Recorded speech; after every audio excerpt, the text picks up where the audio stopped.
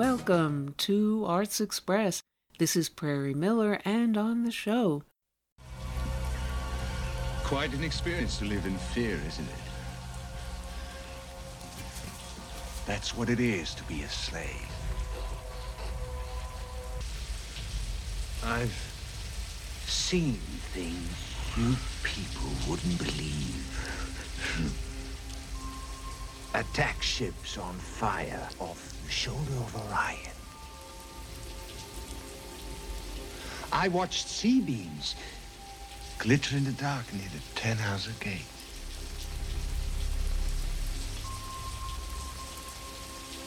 All those moments will be lost in time.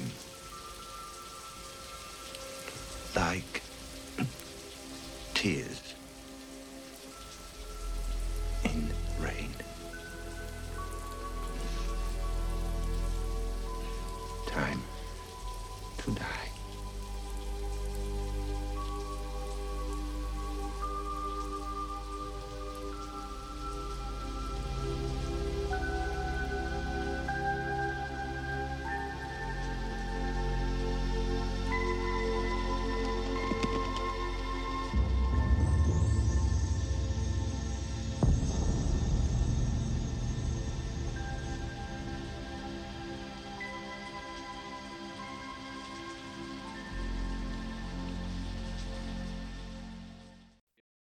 And that was the classic final scene from the futuristic 1982 Blade Runner and the late Rutger Hauer's melancholy soliloquy, Tears in the Rain, and the impetus for the follow-up Blade Runner 2049 with that stunning cinematography by Roger Deakins, for which he won an Oscar. And the multi-talented Deakins is our guest on the show coming up to talk about his photography as well. But now on Arts Express.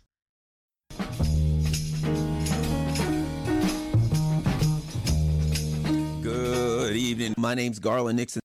Plenty to talk about. Let's start here. There was an arrest of a gentleman that I've had on this show more than one time, an indictment, a man by the name of Omali Yeshitela. You might have recalled. He runs a group called the African People's Socialist Party out of St. Petersburg, Florida, and also out of St. Louis. And it's also known as the Uhuru movement. They believe in reparations.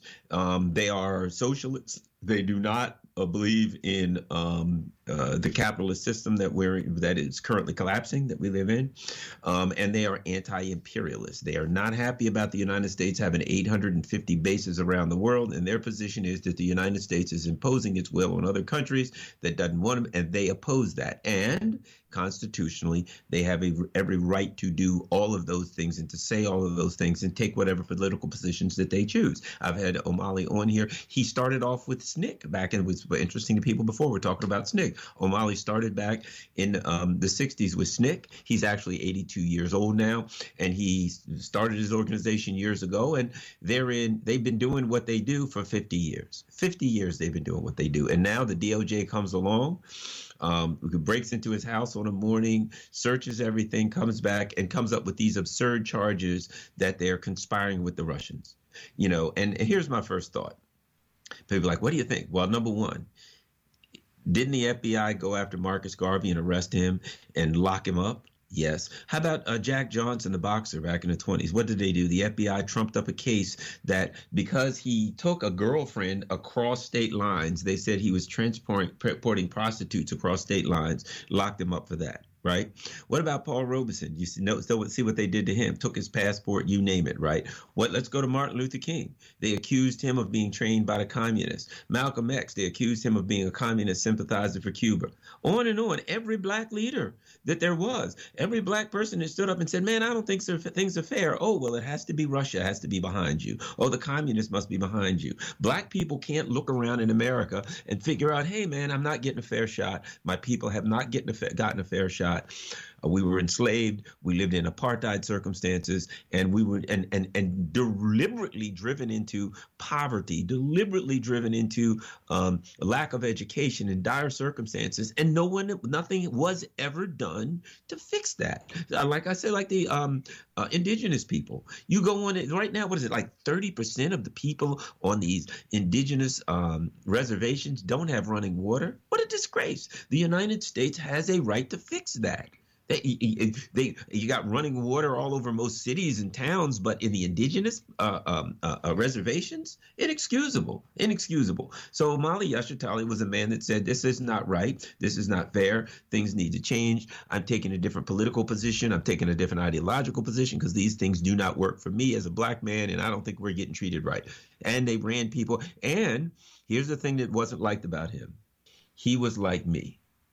Neither Democrat nor Republican. He felt that these two parties were really one war party, one imperialist war party. He wasn't going to be any part of them. And they actually ran people for office. And they're claiming, oh, he was working for the Russians. They've been doing the same thing for 50 years, working in the poorest black communities, having where it's hard for them to get fresh vegetables and fruits. They have these farmers markets so you can get fresh vegetables and fruits, helping services for pregnant women in black communities, building basketball courts for kids to have recreation in black communities, doing all this stuff in the poorest black communities. And guess what? Oh, well, he's a Russian whatever. And you've heard him on the show. The man is brilliant, and he's 82 years old. And now, after doing the same thing his entire life, now politically, the Biden administration goes after this guy like they have all of the rest of them. Ain't no difference. Well, this time he really is a Russian bot. Yeah, Malcolm X was too. Paul Robeson was too. W.E.B. Du Bois, the same thing about him. He's working for the Soviets. Every single black leader, it's the same thing. And every time they're like, yeah, but this time it's really true. And the sad, pathetic thing is, every now and then they find some black folks that will buy into it. It's crap. For those of you who know, he came on the show. He said, look, his position is this. How dare they do this? I don't need Russians to tell me that I'm not getting a fair shot and my people aren't getting a fair shot. That's his position. He said it on this show. His position is, I've never lived a day as a black man that I wasn't facing oppression in the United States. I don't need the Russians to tell me that. I don't need anybody to tell me that it's a disgrace. And here's the thing about it. Let me read down this is on AP, right? And they say that, let me read this, some of this stuff they say. It says, now listen to this. The Hoover Group did have a candidate who ran unsuccessfully for St. Petersburg City Council in 2019, Aritha Akil Kanyan, who is not charged in the indictment. She held a news conference in 2022 in which she defended Russia, saying world colonial powers have been collaborating against Russia for more than a century. Here's the thing about it. While I agree with her, here's the bottom line. You're going to arrest black folks now for saying that? See, that's where we are. That's where we are. When a black person says, hey, I don't, that's exactly what happened to Paul Robeson. Exactly. Paul Robeson said, look, you all are crazy. Y'all want to start a war with the Soviet Union. We will all die. We will all die in a nuclear war. Let's not do that. I disagree with it. Oh, I hate Russia. He was like, and what did Paul Robeson say? He said, I went to Russia. I performed in houses and they were wonderful people. They were nice people, some of the most wonderful people I ever met. And they hated him for that. He wasn't allowed to go to Russia, to interact with Russians, and to like Russian people. And because of that, and to say, I'm not going to join this I hate Russia stuff, that was Paul Robeson's position. And he said, when I went over to there, I faced terrible discrimination here. I went over there, I didn't face that. You're not going to ask me to put these people down. That was Paul Robeson's position. And of course, he paid a price. Same with the Uhuru movement, right? Now, here's the thing. Much of the alleged cooperation, so they're cooperating with Russia, involves support for Russia's invasion of Ukraine. In March 2022, Yeshitela, that's the guy Omali, held a news conference in which he said, quote, the African People's Socialist Party calls for unity with Russia in its defensive war in Ukraine against the world colonial powers. He also called for the independence of the Russian-occupied Donetsk region in eastern Ukraine. That's constitutionally protected speech. He has a right to say that. If you don't like that, you can ask him why. He can justify his position. First of all, constitutionally, a person should be, I would be happy. Somebody, I've always said, be happy. Come on. Call in. You know my position on the Ukraine. I've always been open with my position on that. The United States overthrew the government of Ukraine and installed a puppet government. How are you going to argue that Ukraine is somehow an independent country when you overthrew the damn government and stuck in a puppet regime? And that's I want anybody to say to me, no, the government didn't do that. The members of the United States government, Victoria Nuland, was recorded. You can go on YouTube right now and find the recordings. 2 weeks before the government of Ukraine was overthrown, she was naming who the new people were going to be. She was saying, well, we could have this person, but that wouldn't be a good idea, but we should have this person. And how about that? So you tell me, the United States government is literally naming who's going to be in the government after the government is overthrown, before it's overthrown. And then the government is overthrown and the exact people that she said would be in there. And what do you know? The government's overthrown and all these Americans suddenly come rushing into Ukraine. Hunter Biden that's when he came, and all these Americans suddenly rush into Ukraine, get on the boards of companies, join all over the place. The United States starts arming Ukraine, building bases, shipping in missiles. As soon as the government's overthrown, and you're going to tell me the United States didn't have anything to do with that?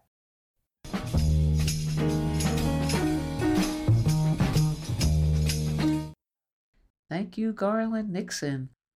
And coming up next on the show, among the most celebrated cinematographers, Roger Deakins, known for, among many productions, The Shawshank Redemption, Air America, music documentaries, and his Eric Clapton and Marvin Gaye music videos, along with the Coen brothers, joins us on the show.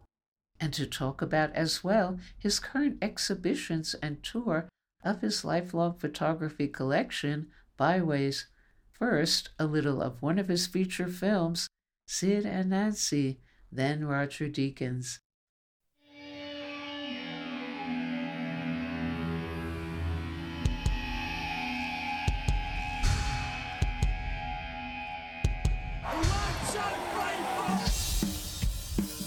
Welcome, Sex Pistols. Your mum says you're a nice boy. Any comment?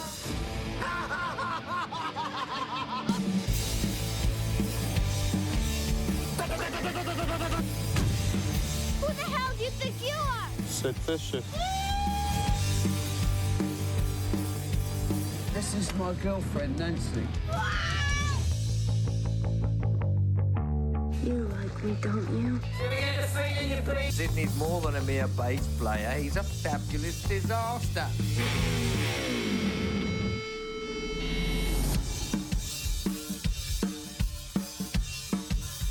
Sid Vicious is the Sex Pistols. I couldn't live without you. I'm your best friend.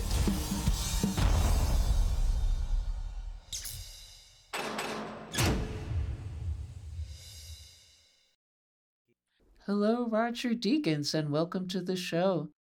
Well, thank you. And what are your thoughts looking back on the origins of this collection connected to your film school rejected application, and yet you're among the most esteemed cinematographers, but that led you to take these photographs instead at that time? Well, they're not all from that time. I mean, I was taking photographs when I went away from painting. I wanted to be a painter, really. That's what I spent a lot of my childhood doing, painting. And I went to art college, and that was my intent, to follow up with painting or sculpture or something like that. And but I discovered photography. And so for a while, I imagined myself as a photojournalist, really. If you do, a lot of things go through your head, And when I heard that the National Film School was opening in the UK, and I felt that was the first time I'd ever seen or felt an opportunity to get in the film industry. And I'd always loved films as a kid and growing up. And So yeah, I applied and I didn't get in, but luckily during the year that in between that and applying again, I got this job at this art center photographing rural life. So some of the photographs in the book are from that time, but ever since then I have been taking photographs on and off, you know. And what can you say about the choice of title for this collection of photographs, Byways? I don't know. It's sort of the choice was a bit of a problem really, because you know there's been so many books of photographs over the years, and you know where do you go? And I was just kind of writing an intro to the book, and I was writing my photographs kind of from here, there, and everywhere along the highways and byways that I traveled, and that just struck me that Byways was kind of a good title, really. And why have you decided to create this collection, and why now, at this time in your life, along with describing them as personal and now sharing them with the world? Well, yeah, I didn't really think about it like that. I had these photographs, and for a while I was thinking, well, do I have enough to make a book? What do I do with them? I don't particularly like putting them online, and I've always liked having, you know, a hard copy, a book. I like looking at photographs in a book, and that's how it happened, really. Yeah. And it's often said that the real director of a film is the cinematographer. What is your reaction to that, and how do you view that notion? Oh, it's the first time I've heard that. Really? I suppose the expertise of the director and what field the director's strength is in. You know, I mean, some directors are very much script writers and have not got necessarily the experience of, you know, the visual storytelling. So, you know, it varies from film to film. But to say that the cinematographer is sometimes more the author, I mean, that doesn't make sense to me at all. You know, the director is the director. Every film is a director's film. And what is it in particular that attracts you to the life of the working class in your images?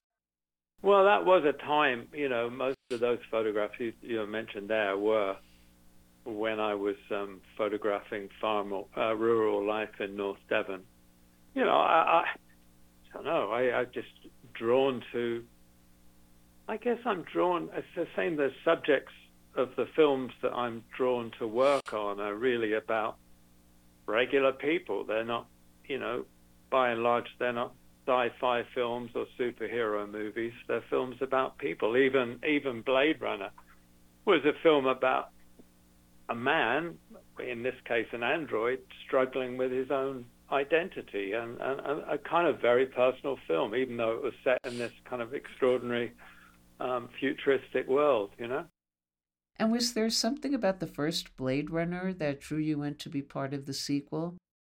No, actually almost turned me against it, because the idea of trying to follow up the Ridley Scott's original and Jordan Cronenworth's work on that original, the idea of doing that was kind of daunting. But when I spoke to Denis about it and voiced those kind of concerns, he said, well, no, he wanted just to make a film that was true to its own identity. It just happened to be story-wise connected to the original. Yeah, so that's how we approached it, really. There are also quite wonderful touches of humor in your images, like, for instance, capturing actress Judi Dench's shoes sitting by themselves next to an empty chair on a deserted highway, where you happen to be filming her as the mysterious M and Daniel Craig as James Bond back then, somewhere out of sight, unseen at that moment in time. What can you say about that? Yeah, I wish there was more, really. That's what I really like. I like humor and irony. I mean, the shot of Judy's shoes by her chair was, yeah, during the film of Skyfall. And I don't often take photographs during working on a movie. In fact, that's probably the only one I think that I've taken. But I couldn't resist it. It was I thought, such a wonderful sort of still life of iconic car and the chair and Judy's Judy's shoes. Set against the Scottish landscape, I couldn't resist it, really. That's the only photograph in the book that is kind of connected to my film work, and I couldn't resist putting it in, really. And what attracted you to Albuquerque creatively with your photographs? I just love the landscape, and obviously I've got great joy from shooting films there, and on weekends during a shoot on a weekend or sometimes in the evening, I would just wander off with my camera. I mean, I tend to go off just on long walks or trips around the countryside, just to look around, really. I like exploring places, but I would take my camera, and sometimes I would find a shot that I wanted to take. How would you compare and contrast your creative inspiration as a cinematographer as opposed to a photographer? It's a totally different way of thinking. I mean, a film is a collaboration with a great number of people, not just a director. Whereas me, myself, wandering around and just without any sort of stress level, I don't have to take a photograph, and I choose completely by myself what I take a photograph of, which is very different from working on a movie. And how would you contrast your creative approach between an historically based film like Air America and, say, the surreal productions of the Coen brothers? Yeah, it's interesting, really. When I first started in film, imagine working in documentary all the time. And then I imagined working in drama that was kind of more connected, I suppose, with the sort of British kind of kitchen sink realism in a way, extension of that. But as it turned out, I met up with Joel and Ethan Coen, and we seemed to get on very well. And, well, I've worked on a number of their films over the years, and of course they're very different. But I soon realized there's a way of talking about ordinary people in a much more surreal, stylized way. I don't think I necessarily need to work in the kind of like the world of, a Ken Loach or something. I gradually got to understand that I enjoyed working in more surreal palettes, I suppose you could say, And what would you like to convey to people with this collection? I don't know. As I said, it was a really personal idea to do it. I'm not really trying to convey anything, frankly. No, I'm not really. Well, maybe to convey about yourself. Well, I mean, I find it's been strange because it is kind of odd. We've done a few exhibitions, of my photographs, and it is kind of nerve-wracking in many ways, putting your very personal images up on a wall or in the book. But I'm not really trying to convey anything, I am quite amazed and pleased that, not just people are interested in it because it's something that I've done and I have a reputation, I suppose, as a cinematographer, but actually people relate to them as photographs, and, that's quite pleasing, really. And are you working on any new films now? Frankly, no. I've read a few things, but there's nothing that I've really kind of been drawn to. And the film industry, I think, is changing quite dramatically. Well, I mean, there's kind of films that I was usually drawn to, they have all but disappeared, really. Seems to be the cinemas now are showing, superhero movies and fantasy films. And I'm not really interested in that, Yeah. So, as I say, we'll see what happens. And what is the different approach and experience for you musically between, say, crafting Sid and Nancy, your music documentaries, and your Marvin Gaye music video? Yeah, music videos. I never shot commercials. I never really wanted to shoot commercials. I don't know, it's kind of against that kind of world, really. But so in between jobs and to make money, I would shoot music videos. It started off shooting concerts with other people, often I would do second camera or whatever, and it gradually got into, I shot a lot of music videos, and they were just a lot of fun, like shooting a documentary often. Yeah. Some were very much like shooting a documentary. Others were very structured, and it was almost like shooting a little drama on a film set. So they were a lot of fun. I think I learned a lot doing them and gained a bit of confidence and met a lot of people. And so did they influence doing Sid and Nancy? I don't know, really. I mean, there's definitely a few scenes in Sid and Nancy, concerts and stuff. But as I say, I think it's very different shooting a feature film to doing a music video, Okay, thank you so much, Roger Deakins, for joining us on the show. My pleasure. Nice talking to you.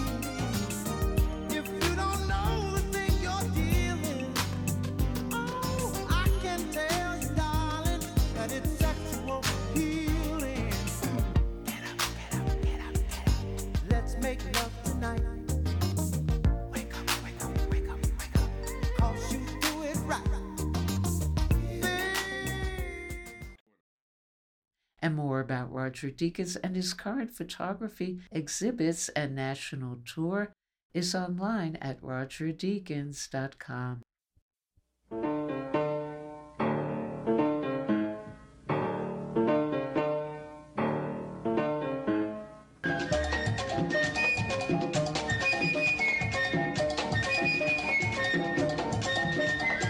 This is John Leguizamo, and I want to give a shout out to everybody. Get political. Get your political on. This is John Leguizamo.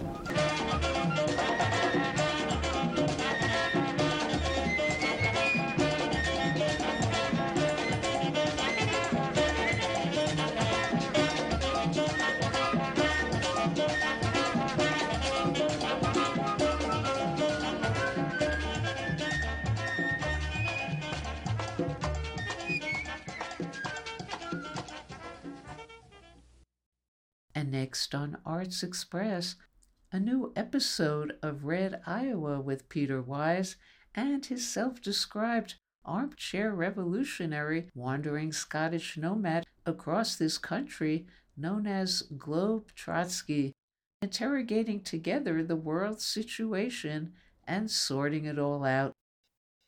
So we're back recording again. All right.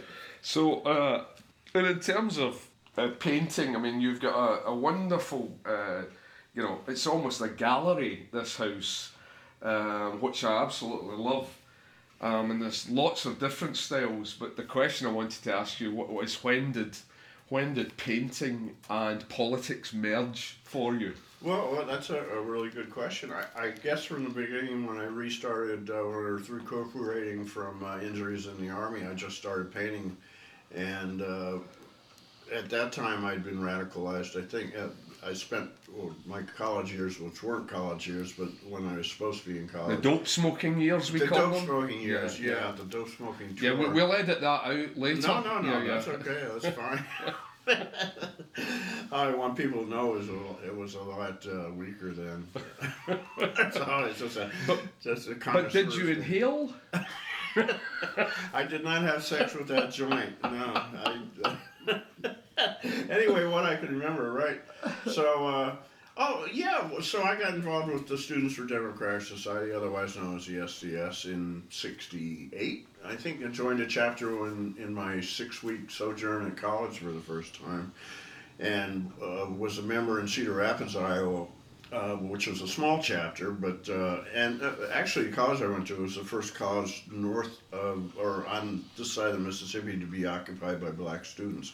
And I don't mean occupied in the sense they paid tuition, they just took over the school, which was a great inspiration. And then south of us was Iowa City, which was called Berkeley of the Midwest, and had a huge radical population there, still does in some ways, but so I got involved with the SDS there, lots of demonstrations, that sort of thing, and radicalized, I guess was the term back then. Although white radicals were sort of pseudo-radicals because none of us would admit Marx was appealing to us. It was strictly an anti-war kind of thing, right? And if we'd had any balls back then, we said, yeah, we're communists, but that's not how it was because of the oppression and stuff. And what does the 60s mean to you in terms of your own political journey?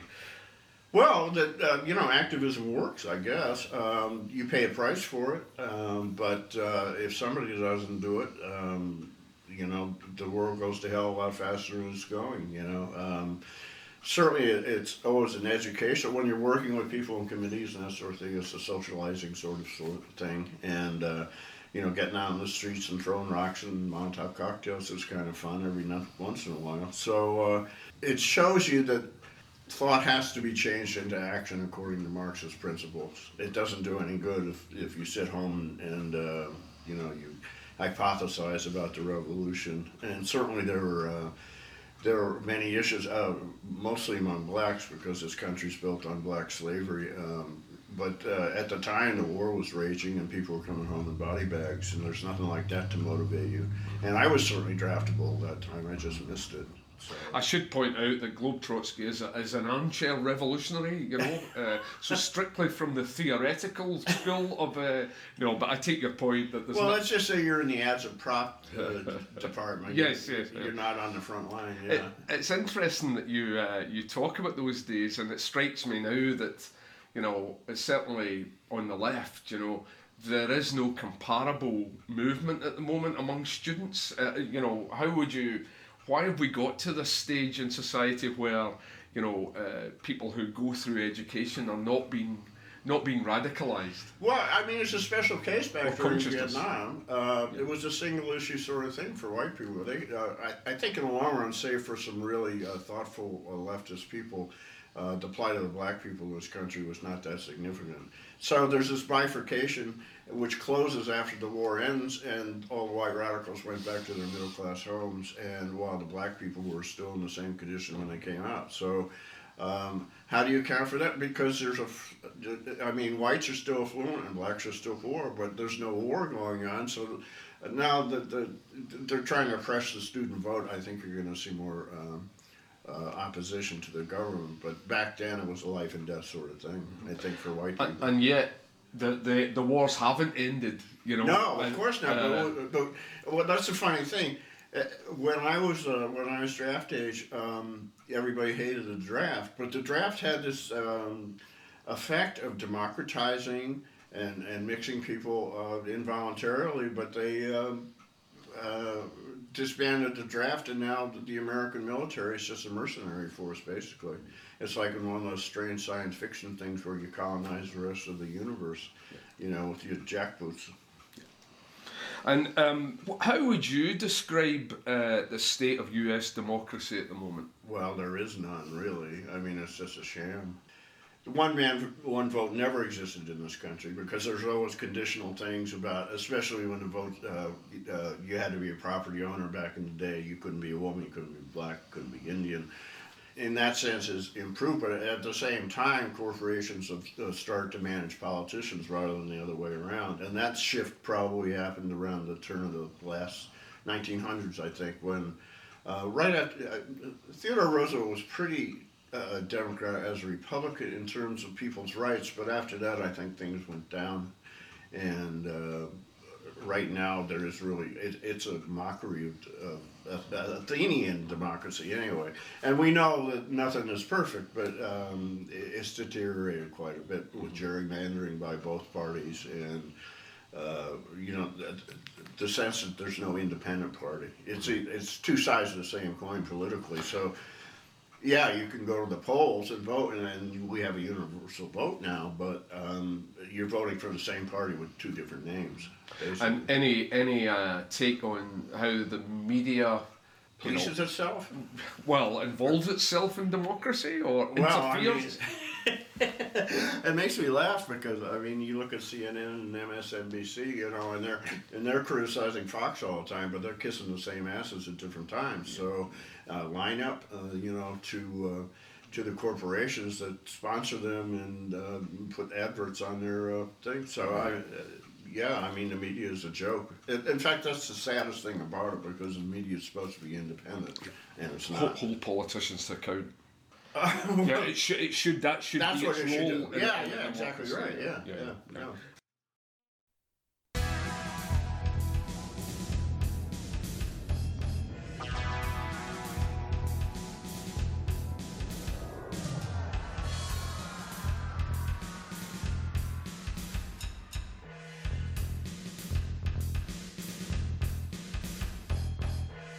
So many time zones, too much confusion. Fantasy island, this land of illusion. Freeways and highways make the connection. This land full of colors, with the house of correction. In America, America, America, land of the free. America, America, America, land of the free. In America.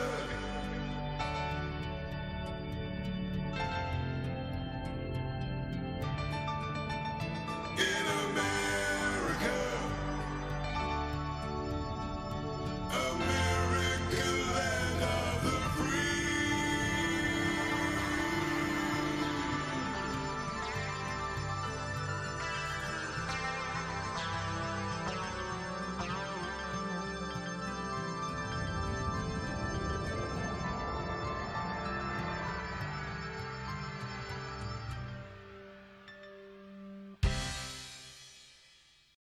And that was Steppenwolf's America, taking us into our final deep dive presentation today, Dirty Work.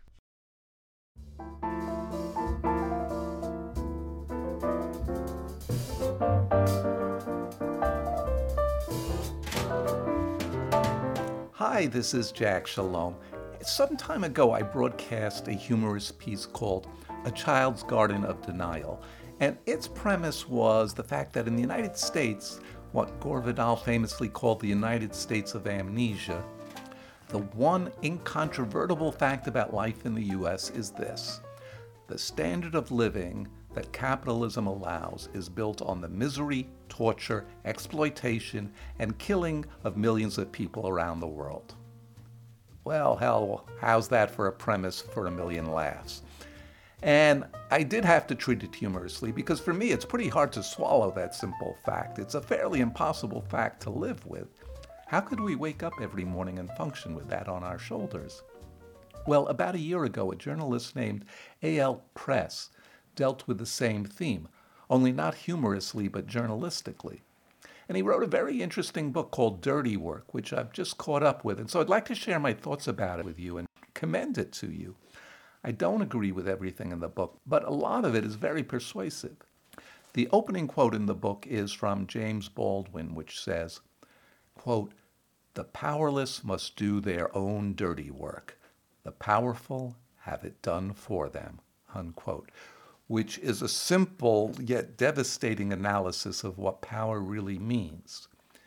And in his book, A.L. Press's thesis is that in order to sustain the capitalist empire, there are certain dirty jobs that society requires. Yet because the jobs are so shameful, they're hidden away from the sight of the rest of society, and those who do that work are considered shameful. The dirty workers are physically, morally, and psychically distanced from the rest of society.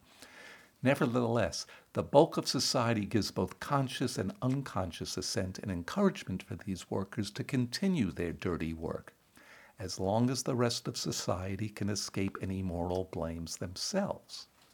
Press defines dirty work this way, quote, "First, it is work that causes substantial harm, either to other people or to non-human animals and the environment, often through the infliction of violence. Second, it entails doing something that good people, the respectable members of society, see as dirty and morally compromised. Third, it is injurious to the people who do it. And last and most important, it is contingent on a tacit mandate from the good people who see this work as a necessary part of the social order, but don't explicitly assent to it, and if need be, disavow responsibility for it. For this to be possible, the work must be delegated to other people." And in the book, Press investigated 3 examples of dirty work: inside a prison, at a slaughterhouse, and at a military base with remote drone operators. And what the 3 places have in common are that they are hidden away, the workers are low status, and branded as morally inferior by others, and yet they are considered vital for the society as is to function. And the author, Press, did some dogged seeking out of people who do these jobs and spent hours in intimate conversation with them. And what he learned might be surprising. Time and again, the people doing the dirty work that Press comes across are people who are aware of the moral implications of what they're doing. They're also aware that their choices are often much more limited than other people's choices are, including their accusers. And one's ability to stay clean morally is not so much a product of strong moral will, but of economic privilege, which affords one the luxury to make more moral choices. One of the drone operators that Press interviews is bitter when she has to encounter a contingent of Code Pink activists who are demonstrating outside her base, telling her to give up her job as she walks to her car. She says, "Hell, do you think I have the same options as you to just get up and walk off my job?" That's what she says to the people she sees as middle-class women who are screaming at her. Or take the section on prisons. Now, Press, and this, you have to have a strong stomach for this. Press interviewed a mental health counselor who worked at a prison where a mentally ill prisoner was horrifically murdered by guards who shoved him into a locked shower stall and deliberately scalded him to death. And the autopsy said the prisoner had burns over 90% of his body, and his skin fell off at the touch. Now, this mental health counselor for the prisoners knew that the crime needed to be exposed, but she felt she was not in a position where she could do that. She was afraid to speak up. And in fact, when she attempted to find out more about what had happened, she faced retaliation from the guards. Dead flowers were put on her computer. Death threats appeared in her mailbox. There was a sudden disappearance of guards who were supposed to protect her when she was in a room with the most dangerous of prisoners. She knew that her keeping quiet was wrong, but she felt she had no choice. She had no other job opportunities in this small rural town. What she, like so many others who do dirty work, was experiencing was not just physical injury, but moral injury. And it messed her up for a long time. Though eventually she quit the job and moved to another state, she was haunted by the death and her lack of action for a long time. And there are similar accounts of slaughterhouse workers who have nightmares every night because of the brutal and savage treatment of the animals being slaughtered, and the growing callousness of their co-workers. And yet, the authorities, the ones in charge, never charged the prison guards with any criminal felonies despite extensive press coverage. It was covered up as an accident. Now, there's a theme that comes up several times in the book, that those who point out the immorality of dirty work are sometimes insensitive to the bind that many people are in, especially those in the rural communities where dirty work is often deliberately housed. They have few other economic choices, and that's one reason why the dirty work goes on. Now, it's easy to say, I would never do what person X is doing, but you can never answer questions like that until you're truly in the other person's shoes, in their economic and material circumstances. Because as the author says, quote, pinning the blame for dirty work on the people tasked with carrying it out can be a useful way to obscure the power dynamics and the layers of complicity that perpetuate their conduct. It can also deflect attention from the structural disadvantages that shape who ends up doing this work, unquote. And it's a good point, it's a fair point, and yet, about a decade ago, I was part of a protest at Hancock Air Base in Syracuse, New York, where personnel were remotely operating drones for wars overseas and providing support work for that. And some of the speakers at that protest were some of the same people who had been arrested at Creech Air Base in Nevada, where press says that Code Pink was being arrogant. Well, in Syracuse, we did a die-in right up at the edge of the base. There was a phalanx of police ready to dispel us. You know, it was almost comical in its way because most of us were white-haired older men and women, and I remember a few people in wheelchairs, and if anything, the crowd was super sensitive to the situation of the police. And the lead cop was actually trying not to escalate things, which was a pleasant change from the usual. He said he was caught in the middle and just trying to do his job, so please leave the area and so on. And the people who were talking with the cop were very conciliatory. I mean, they were saying, yes, we know you're not to blame directly, but we have to do our job just as you are doing yours. My point is, even though we were shouting to shut the base down and urging any soldiers we saw to resist and think through what they were doing, I don't think any of us thought the people themselves were dirty. We did understand, maybe more than most, the moral dilemma that people found themselves in. So the characterization of Code Pink that press paints smacks too much of the tales that we used to hear about protesters supposedly spitting in the face of returning Vietnam vets. It just didn't happen. Indeed, while the government was metaphorically spitting on vets by denying there was such a thing as PTSD and cutting aid to veterans, it was anti-war groups that pressed hardest for services to those soldiers who had been shafted. So I reject the idea that asking someone to reflect on the work they do is elitist. Yes, the fact that those who do dirty work have a much more limited array of options available to them is important and should arouse compassion for those who do it. But on the other hand, that doesn't mean dirty workers shouldn't be challenged. Moral options may be limited, but it could be helpful to point out those that do exist. You know, after that Syracuse protest, my friend Tom and I went to eat at a small diner in the town.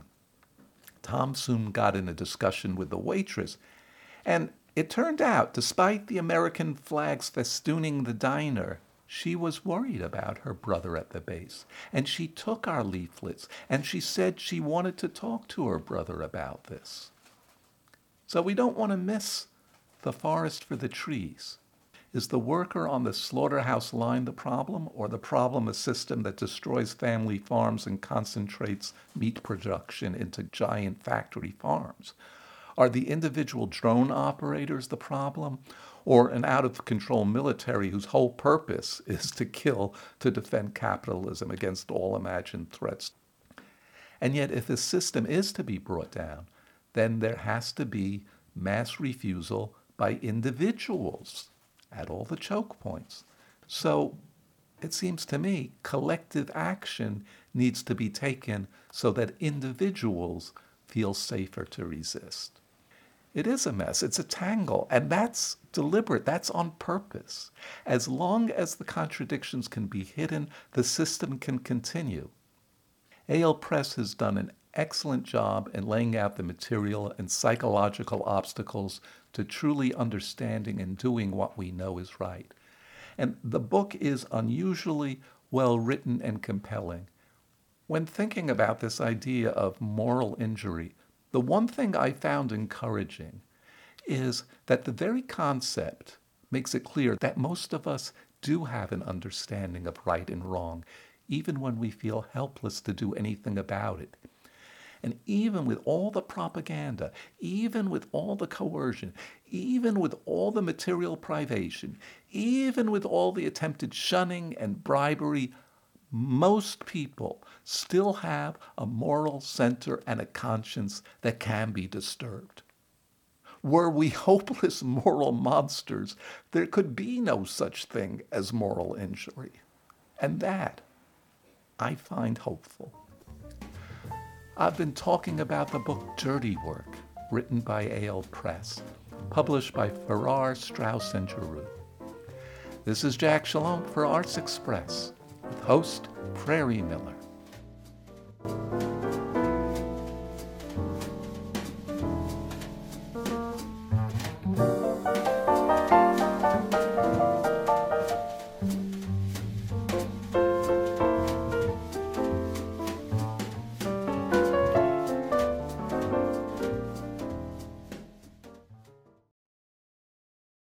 And that's all we have time for today on Arts Express, Expression in the Arts. And if you'd like to express yourself too, you can write to us at theradiogoddess@gmail.com. Until next time, this is Prairie Miller leaving the station.